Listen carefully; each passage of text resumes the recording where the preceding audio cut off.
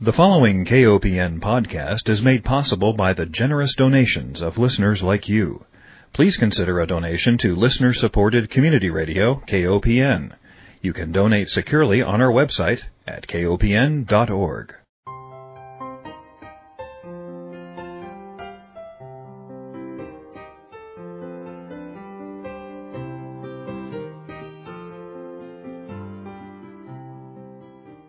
Hi, welcome to Food Sleuth Radio, where we help you think beyond your plate. I'm Melinda Hemmelgarn, a registered dietitian and investigative nutritionist, and I'm on a mission to connect the dots between food, health, and agriculture and find food truth. And today it is a great honor to introduce Charlie Spear. Charlie is an attorney with the Spear Law Firm, and I just had to interview him because he has dedicated his career to environmental law, specifically working with the Center to Expose and Close Animal Factories. Charlie, welcome. Thanks for having me, Melinda. Tell me, how did you become interested in working to look at some of these factory farms? What piqued your interest in this issue?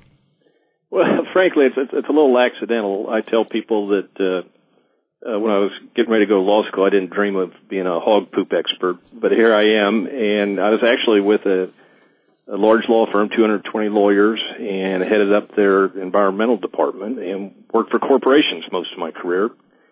And one day, three farmers from Northwest Missouri walked into my office, Terry Spence, Rolf Kristen, and Scott Dye, and explained to me that I hadn't heard about it before, but explained to me that a confined animal feeding operation with 80,000 hogs being raised in confinement was being constructed near their farms, near their family farms that had been in their families for multi-generations. And when they explained the problem to me, it sounded awful, and they were my first clients. So that was the start. Well, I have just driven from Ames, Iowa, south into Columbia, Missouri, my home, and the stench from hog farms is so revolting. And I think to myself, how would a governor allow that to happen in his or her state? That can't be good for real estate. It can't be good for tourism. It can't be good for children's health. What's going on here? Well, I suppose the two-word answer is campaign contributions. These are large, multinational, global corporations that are running the show on these things, and they're not good for the economy. The way I put it is they create lots of low-paying jobs, minimum wage jobs, but they're sucking all the money out of the rural economy and taking it back to Fifth Avenue in New York City. Mm-hmm. You know, instead of farmers raising 30 pigs in the traditional manner that had some odor, but not the odor on steroids that these large CAFOs produce, that traditional farmer spent his money in town, went to the show there, bought his pickup there, employed an accountant and a lawyer there, and kept the money in their community. Mm-hmm. Now, I know that there are lawsuits called nuisance lawsuits. So if a farmer has been living on his land, all of a sudden a factory farm moves in next door, the air starts to stink, maybe there's a fish kill from a flooding of a manure pit, maybe that farmer wants to file a nuisance lawsuit. How easy is that for the farmer to do? It's not that easy because myself and my co-counsel from Savannah, Georgia are really the only two lawyers, law firms prosecuting these cases nationwide. And I got to the nuisance cases as a kind of a process, if you will. I started out with a Clean Water, Clean Air Act lawsuit in federal court. The EPA joined in on our side as an additional plaintiff, and it resulted in a consent decree, and that consent decree is still in place. Premium Standard Farms still has to comply with it, but it hadn't changed my clients, the neighbors' lives one bit. So even though it was a success from a legal standpoint, it's been a failure for my clients. And my group has also done what's called a RICO case, racketeering case, and that didn't work so well. So we tried public nuisance in North Carolina, and that didn't work so well. So we turned to just old-fashioned common law nuisance, which has been around since 1610. In medieval England, they allowed a nuisance case to go forward where a a farmer put his pigsty too close to his neighbor. So there's nothing new under the sun. These nuisance laws have been on the books in all the states from the get-go. It's Law 101, and all the states have it. What is the best consumer recourse? Or when I say consumer, I mean individuals living in rural communities, whether they are family farmers or whether they are teachers or doctors or anyone who is the fabric of these rural communities that suddenly finds themselves living in a horrible stench. They're waste dumps.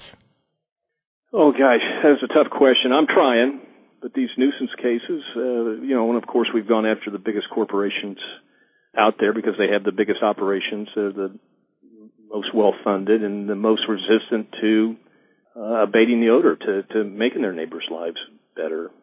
And instead of spending money to clean it up, to abate the odor, to run a better operation, make their neighbors' lives better, they spend money with attorneys. And then they cry foul when they lose badly.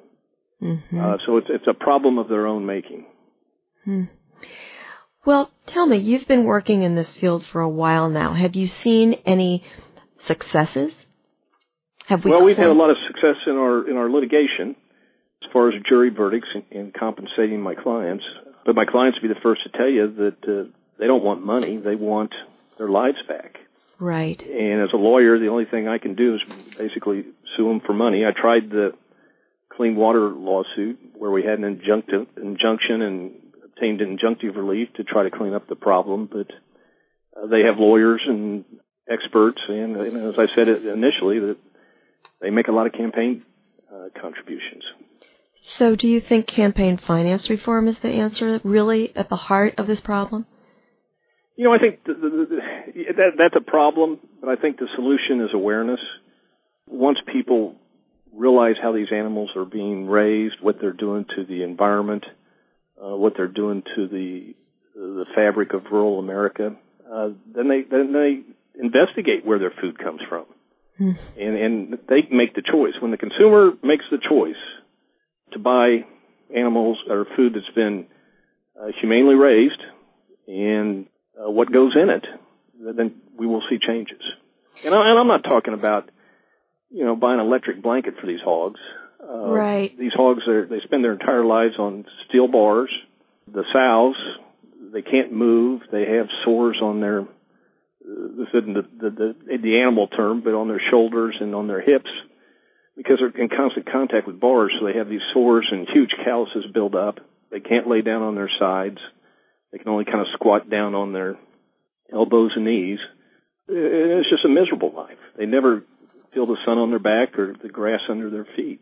Of course, if you bring these issues up, what happens is you're called an animal rights activist, right? Right, which is kind of funny. I'm smiling here. I've been a Republican all my life and very conservative, and I spent a lot of time on the farm growing up. We had a farm. And, my theory is let's just treat them halfway decent before we eat them. And that should not be controversial. And when people see how these animals are being raised in confinement, they get it. The problem is that people going to the grocery store don't have a clue how these animals are raised. They see, a picture of a traditional farm on the package of bacon and think that's where it comes from. Exactly. It's not even close to that. It's interesting that you raise this point because I know there are 2 laws right now on the books. I guess they have not been turned into law yet, but one in Iowa, one in Florida that would prohibit people from taking photographs of these situations in factory farms. I'm sure you're aware of this legislation. Absolutely, and it shows the absolute lunacy of the situation. My clients, and one of them testified in front of the Missouri legislature when they tried to do this last year in Missouri. He said if somebody wanted to take a picture of my barn, I'd invite them up to the house, give them a cup of coffee and a slice of pie, and tell them I'd be proud to let them take pictures of my barn. And so the reason that these large confined operations don't want people taking pictures is because they don't want anybody to know what they're doing. Exactly. And once the pictures come out and people can go online and see the pictures, I don't think anybody would say that animals should be treated that way. Sometimes I think that there has to be a true crisis before there's change. And the things that concern me as a dietitian are things like antibiotic-resistant infections and the fact that we give animals these low-dose levels of antibiotics so that they have a higher growth efficiency. That's really bad for public health. And I fear that unless we can successfully disband CAFOs and stop them and start raising animals more humanely and in smaller lots, that we will have a crisis like non-functioning antibiotics or the loss of an entire species due to, say, one severe illness before we're really going to see a change. Melinda, you're absolutely right. And one of my experts, who's a world-renowned public health expert from Johns Hopkins, he believes that's the number one public health problem with these confined animal feeding operations. And the problem is not with using the antibiotics for treatment when an animal has an infection or an illness. It's what we call subtherapeutic use, where it's constantly in their feed. Mm-hmm. And so you're feeding animals constantly antibiotics, and it's compounded by the fact that the animals are all genetically the same. They're all bred to produce a certain kind of meat product, weigh the same. So it's the perfect breeding ground, if you will, for antibiotic-resistant bacteria. And not only can that be picked up by workers, it can be picked up by neighbors when the fans blow the bacteria outside the barns. Those people then go to the school basketball games, get on the airplanes with all of us. And then, of course, there's the food source, where it's in the meat, on the meat, and gets into the human population, the general human population, through that vector. Exactly. In fact, there was just a report looking at antibiotic-resistant bacteria. I believe this was a Canadian study, but it's also been done throughout the United States, Louisiana, North Carolina, through Johns Hopkins, looking at antibiotic-resistant bacteria present on meat in meat cases. So really, if you're listening to this program, listeners, please just assume that if you're bringing meat home from a meat case and it comes from a factory farm, treat it as if it has some antibiotic-resistant bacteria on it. I think that's absolutely right. And we have a case pending right now in Arkansas against Pilgrim's Pride Poultry Company, which is the largest chicken producer. And we're actually representing workers at a hatchery. And every worker that's been employed there since 2002 has contracted what I call MRSA. A lot of people call it MRSA. It's an antibiotic-resistant staph infection, which can be lethal, can cause blindness, and all kinds of things you don't want to happen to you. And Dr. Lawrence from Johns Hopkins is our expert in that case, and we believe that we can show that they contracted the MRSA from handling the baby chicks at that hatchery. So this is a huge problem. It's only going to get worse. And you're doing the right thing, Melinda, in educating the public of this very risky health scare. If you're just joining us, we are speaking with Charlie Spear. He is an attorney with the Spear Law Firm based in Kansas City, Missouri, but he does work nationally, and he also works with the Center to Expose and Close Animal Factories. Charlie, I have to also commend you on recommending Dr. Robert Lawrence at Johns Hopkins University. And if our listeners want to know more, the Center for a Livable Future, you can Google that and get right to that Johns Hopkins site. I remember several years ago there was a veterinarian from Johns Hopkins. Her name was Amy Peterson, and she came and spoke up in Kirksville, Missouri, about how the many paths by which antibiotic-resistant bacteria leave the factory farm.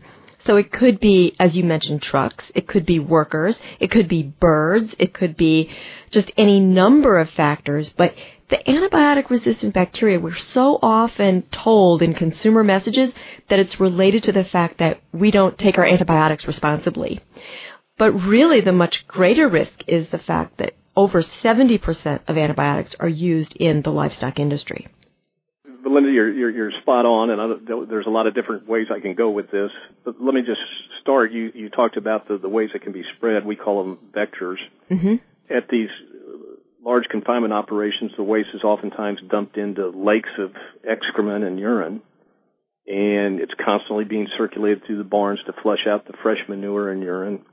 And, of course, they're excreting potentially antibiotic-resistant bacteria, antibiotic-resistant staph infection. It gets out there in that lake, and migrating birds can land in those lakes. We have pictures of all kinds of migrating birds landing in these lakes. They spread it on the fields, just on the surface of the fields, and birds land, of course, on that, geese and so forth. So you have potentially geese coming from the Arctic Circle, stopping in Missouri, picking this stuff up on their feet, and going down to Mexico and intermingling with the chicken population in Mexico. So it's a worldwide problem now, and it can be spread so quickly. I mean, swine flu is probably the best, most recent example of how fast these things can spread worldwide. And I remember that the hog industry, the factory farms, they did not like the use of the word swine flu. We had to give it a different name. Do you remember that? Absolutely. A funny story. We were in a deposition against it was actually the largest hog producer in the country at their law firm. And when we went to the restroom, this was during the swine flu outbreak, we noticed a printed page up on the mirror that said, "Be sure and wash your hands thoroughly because of the swine flu outbreak." And so we get back to the deposition and laugh about it, that their own lawyers are called it swine flu, and the sign changed the next day to H1N1. Right, right. Oh, the propaganda runs so thick, doesn't it? Absolutely, absolutely. You can't even pay close enough attention to catch it all. Exactly. We were driving through eastern Colorado this past spring, and there, the cattle ranches, of course, are huge, the cattle confinements. And the air, we thought maybe we were coming down out of the mountains and coming into a fog with more humid air, and it was actually the dust from the cattle confinements. And I actually kind of investigated this. I went back and I spoke to somebody at the Colorado Health Department, and I was told that the agricultural industries do not have to follow the same regulations for air quality control. Is that pretty much a ubiquitous situation where, if you've got a lot of money, you can sidestep the law? I think that is just the general rule. If you have a lot of money in this country right now, you get special treatment. But as far as the environmental laws, the federal environmental laws applying to agriculture, it applies equally to agriculture. I've had this discussion with environmental lawyers about how this reminds me of the 70s, when I first started practicing law, and companies were resisting the Clean Water Act, the Clean Air Act. They wanted to keep putting the paint in the creeks from the auto factories, pushing it out the stacks, and they fought and resisted. And my environmental practice, when I represented corporations, was always, this is the future. It's going to happen. We have to stop the pollution. So when you're adding an addition to your factory or you're building a new factory, anticipate what the laws will require and build it in up front. It's good business. And as you've seen now, too, I can't think of a company right now, but a lot of the car companies talk about how much they recycle. So the traditional American manufacturing is out ahead of this issue, but the rural areas are 3 decades behind the enforcement. I often say if EPA would do their job, my law firm wouldn't exist. And in fairness to EPA and the folks that work there, there's some very good folks, their budgets have been so limited, it's been strangled, that they just don't have the resources to fight 1,000 lawyer law firms. They just can't do it. So that's the niche that we're filling in the country. Mm-hmm. So there's a lot of talk, because I'm in Missouri, then I'm familiar with the Missouri Rural Crisis Center. And so much of their work has revolved around protecting local control. Can you talk a little bit about what that really means? Absolutely. And again, this was not an easy process getting to what works, which is health ordinances in the state of Missouri. There was a township up in Putnam County, which is in northern Missouri on the Iowa border, and they passed a township ordinance limiting confined animal feeding operations, requiring certain setbacks from homes, churches, schools, and the company took them to the Missouri Supreme Court, sued them for $20 million, countersued them, and they won on knocking out the township zoning. They didn't win on the $20 million counterclaim. But then Lynn County and I actually represent Lynn County, passed the first health ordinance in the state of Missouri.